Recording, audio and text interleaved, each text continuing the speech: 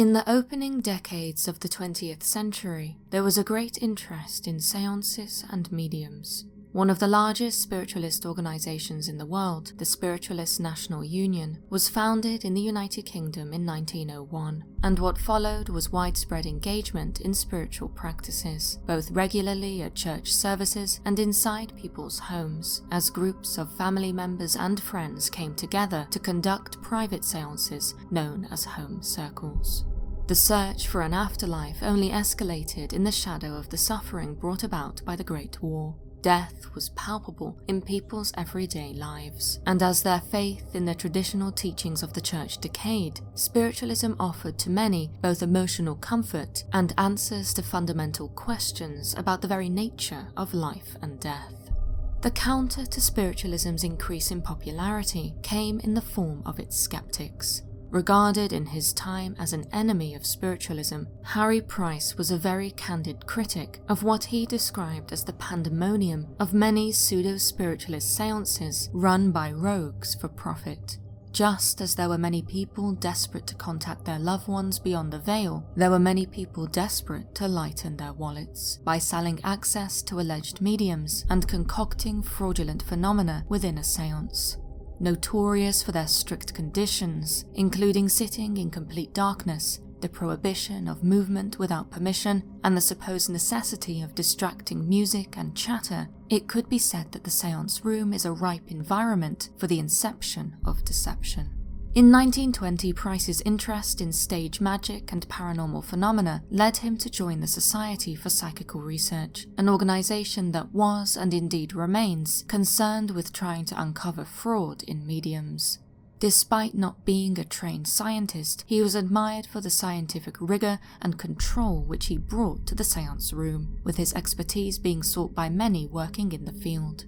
By the time of his death in 1948, some of Price's most famous cases included his investigations of Borley Rectory, of the physical mediums Rudy and Willie Schneider, and of the Battersea poltergeist. Perhaps his most remarkable case, however, is much less known. For Price, the story began on the morning of the 8th of December 1937, when he received a phone call from a lady claiming to be able to guarantee a ghost. There was, she explained, a family séance held every Wednesday evening at a particular London residence, during which a little girl spirit always materialized. The lady on the phone wished to invite Price to attend one of these séances, and was certain that, despite his skepticism, after attending he would be convinced as to the reality of the manifestation. It was a bold claim, one which Price could hardly ignore.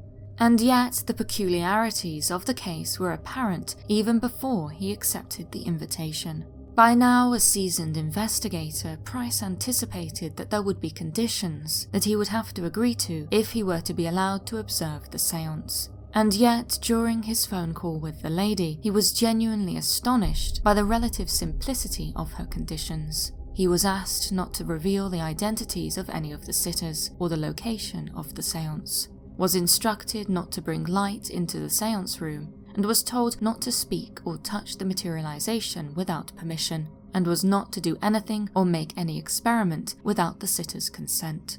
He was, however, allowed to write an account of the séance, and was even invited, should he accept the other conditions, to have full control of the séance room and the sitters up to the beginning of the séance.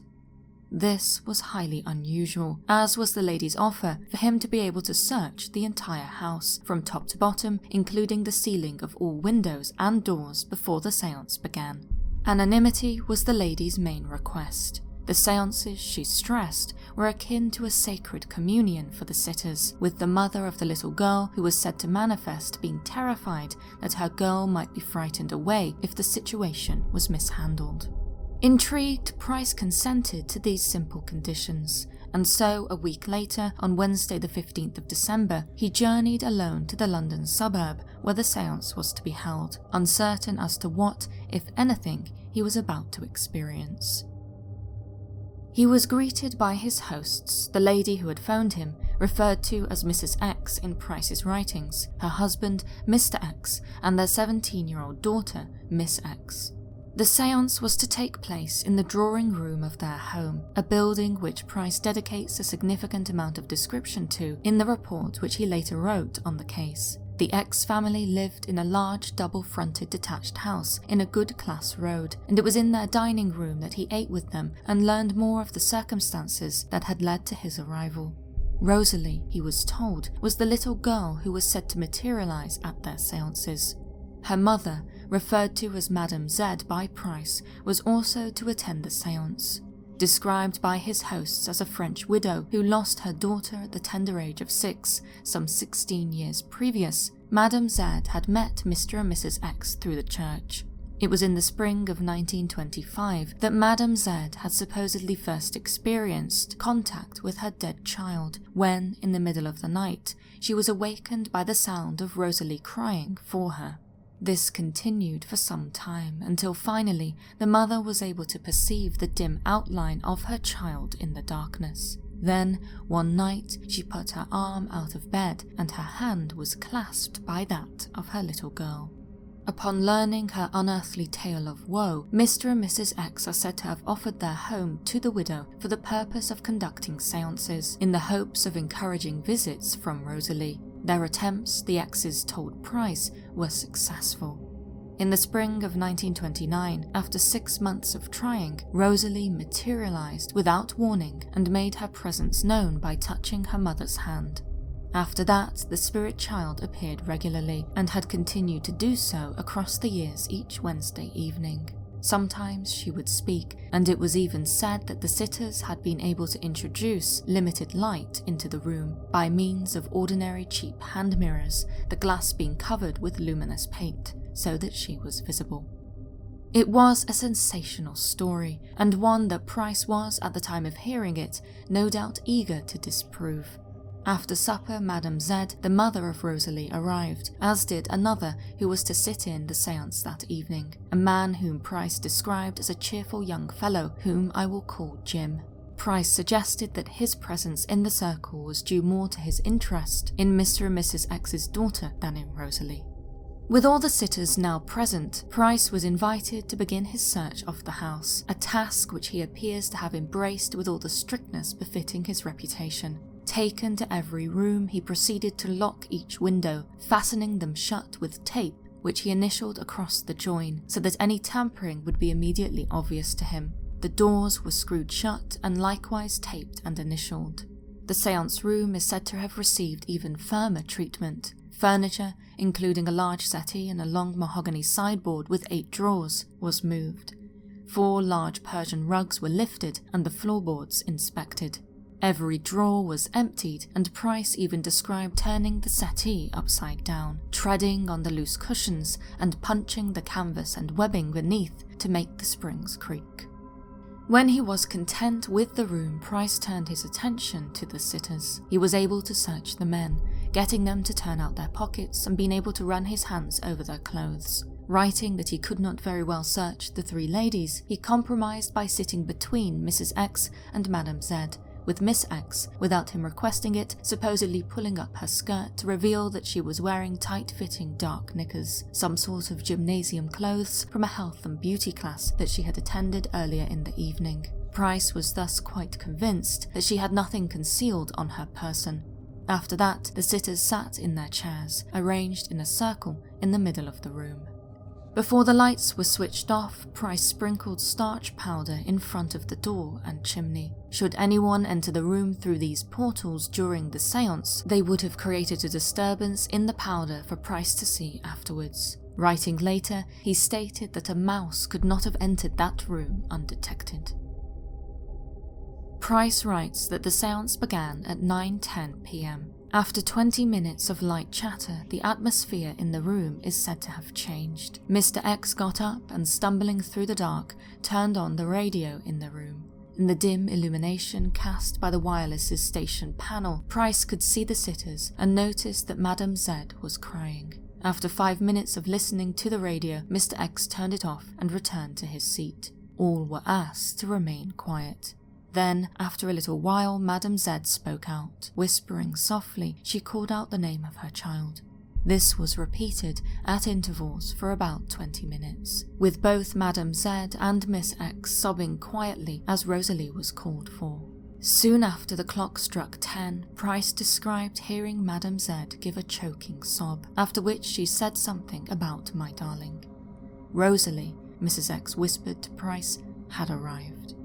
Describing that moment, Price wrote that he too realized that there was something quite close to him. Despite neither hearing nor seeing anything, the sensation was an olfactory one. He could smell something that was not there previously.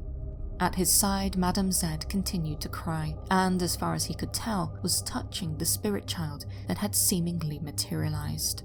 Price wrote, "The next sound I heard was a sort of shuffling of feet on my left at the same moment as something slightly touched the back of my left hand, which was resting on my knee. It felt soft and a little warm." Aware of the conditions to which he had agreed, he did not attempt to feel what had touched him, and instead sat very still. Meanwhile, Madame Z continued crying for her daughter. After a few minutes, Mrs. X asked Madame Z if Price may have permission to touch the materialization. She consented, and so Price stretched out his left arm in search of whatever had touched his hand. To his amazement, his hand supposedly came in contact with what he described as the nude figure of a little girl aged about 6 years. Her flesh, he claimed, felt warm, although not so warm as one would expect to find normal human flesh. He could distinctly hear her breathing, and when he placed his hand over her chest, he could feel respiratory movements. Conducting a physical examination, he took her pulse, could feel her hair and each of her limbs. He estimated her height to be about 3 feet 7 inches. Price was astonished. Holding the spirit child's hands, he asked Mr. X, Miss X, and Jim to speak, so as to confirm that they were still seated in their chairs. They did as he asked, and with the 2 older women seated next to him, Price was satisfied that no one had moved from their seats. What happened next, it is claimed, was even more remarkable. With Mrs. X's assistance, Price was able to illuminate the materialization that stood before him. Using the luminous plaques described earlier, he and Mrs. X directed the fluorescent glow up over the figure from her feet to her head. Now illuminated, Price was shocked to behold a beautiful child who would have graced any nursery in the land. Her features were classical, and she looked older than her alleged years. Her face appeared very pale in the fluorescent light. The manifestation of Rosalie, Price wrote, looked as a normal child would. With permission, Price was able to question the child. He was told that it was unlikely that she would speak that night, but even so he asked questions which he described as being those one should ask any other little girl who had come from some strange place. He asked Rosalie about where she lived, and whether or not there were any other children there. He asked her if she had any toys or any animal pets. She did not reply, and simply stared, seemingly not understanding what he was asking. To close, he asked her, "Rosalie, do you love your mummy?" At this, the child's face is said to have lit up, with her lisping yes. After that, the child was de-illuminated, and within the next 15 minutes, Rosalie was gone. Price claimed that he neither heard nor felt anything of her leaving. It was 11 o'clock, and the séance was over. Price was then invited to make any additional searches that he liked, which he proceeded to do. Everything was as it had been before, as was the rest of the house. All his seals were intact, with there being no sign that anyone had entered or moved about the house during the séance.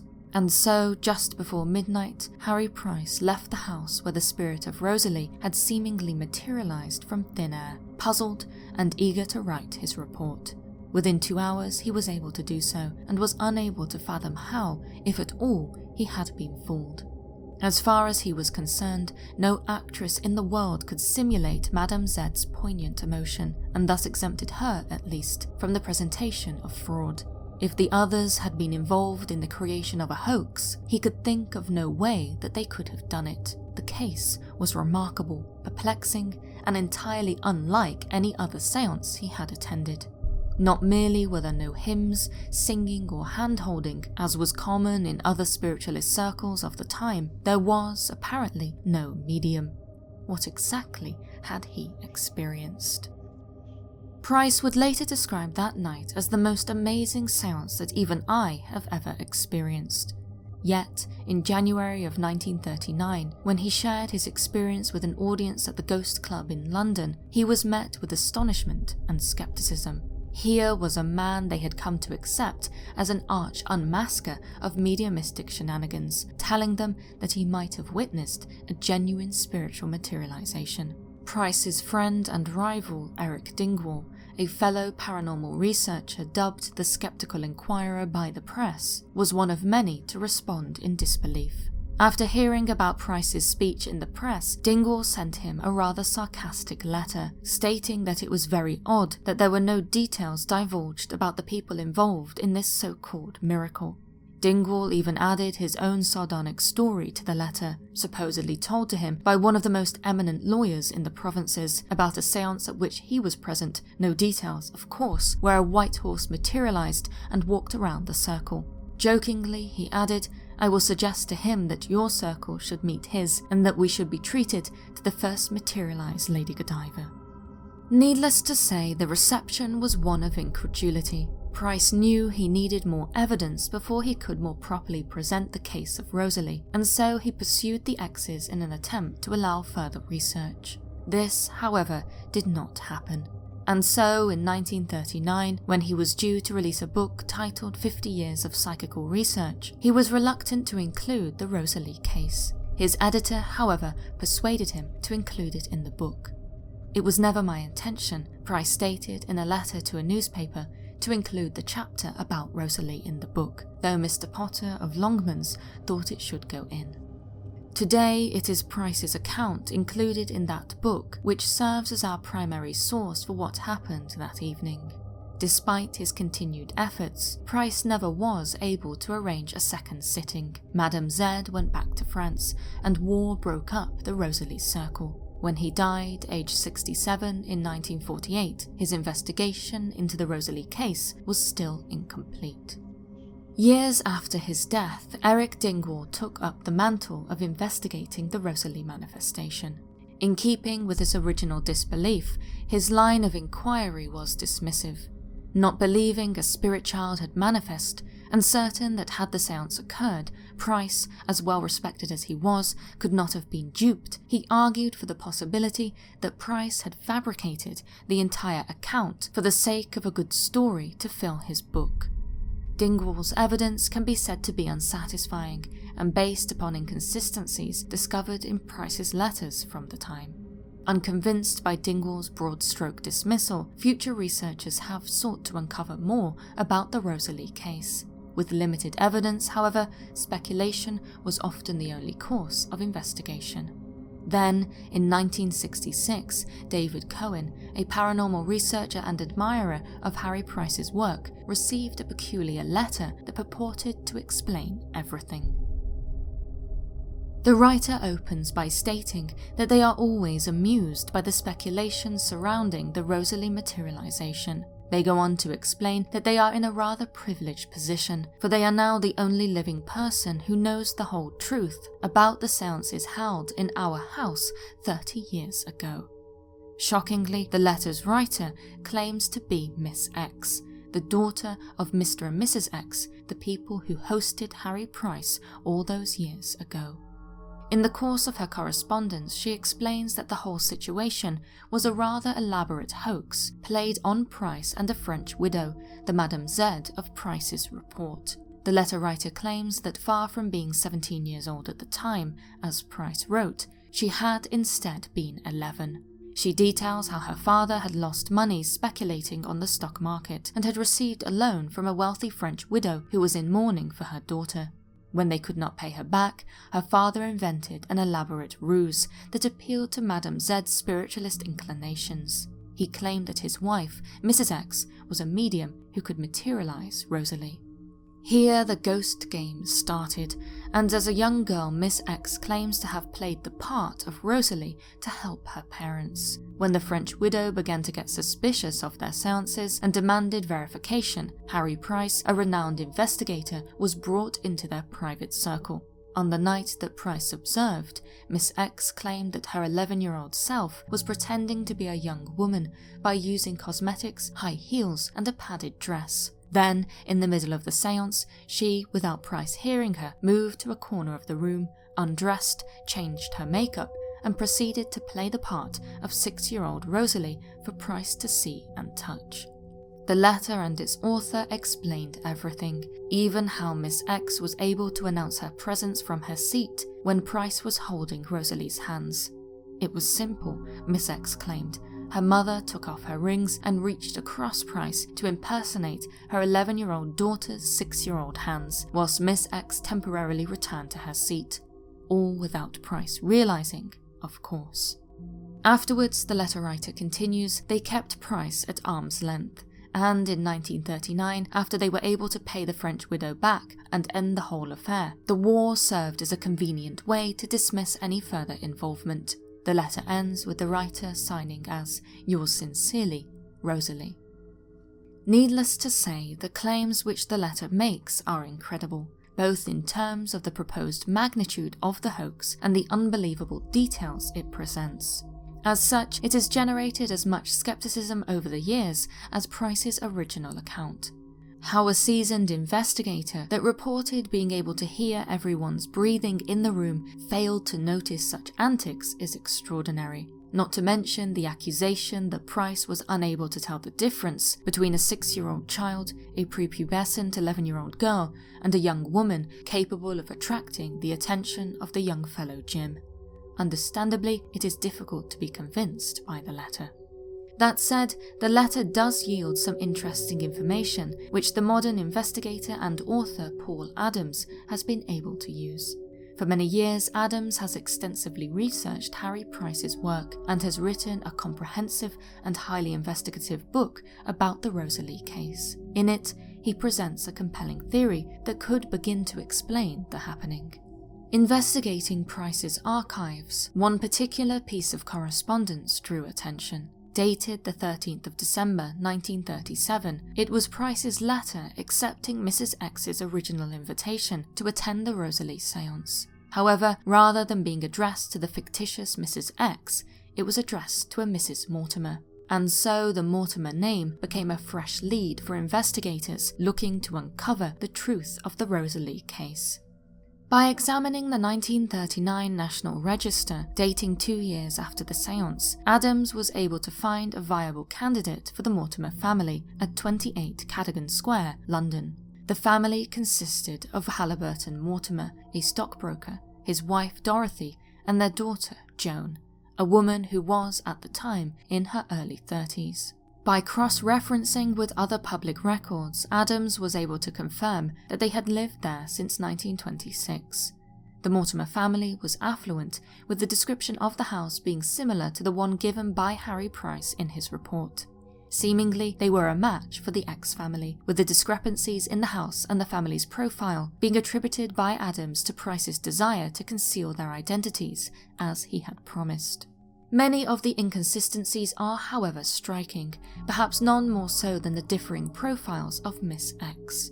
Price presented her as a 17-year-old young woman. Adams, based on his research, suggests that she may have been in her early 30s at the time. The letter writer presented a third reality, an 11-year-old girl. Why such differences? Perhaps Adams' argument may appear unconvincing, and yet when he had a sample of Joan Mortimer's handwriting professionally analysed and compared with that used to pen the Rosalie letter, the result was astonishing. It is probable, the report stated, that they are one and the same individual. So why would Joan have written the confessional Rosalie letter? Adams theorizes that it was because she feared the investigators were getting too close to their true identities and wanted to throw them off the trail by further distorting her age and lying even about being the only remaining member of the family, for indeed, at the time of the letter being sent, her mother, Mrs. X, was still alive. Putting the confusions of the inconsistencies to one side, Adams can be said to make a good case for the Cadogan house being the one to which Price travelled that evening. Citing his experience as an architectural draftsman who has worked with many Victorian properties in London, Adams notes the peculiarly large size of the drawing room used for the séance which Price described in his report. Considering it to be uncommon, Adams was surprised that its proportions roughly matched the one in the Cadogan house. Something which caught his attention, looking at modern-day plans of the property, was the existence of a hidden cupboard in that room. Such a cupboard, he argues, could have concealed an accomplice who might, in place of a 30-something-year-old Joan, have pretended to be Rosalie. This does not, however, explain why Joan would have lied about her involvement in the scheme.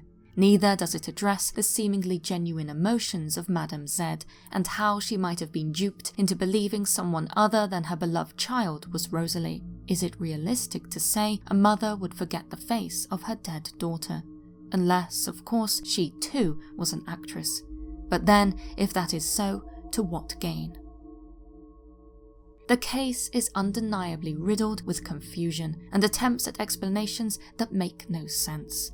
Adams freely admits that his theory is incomplete. He confesses that despite many grueling hours of research, he has been unable to discern the exact identities of the person who may have acted as Rosalie or of Madame Z. He does present several interesting candidates in his book, however, none of them are conclusive.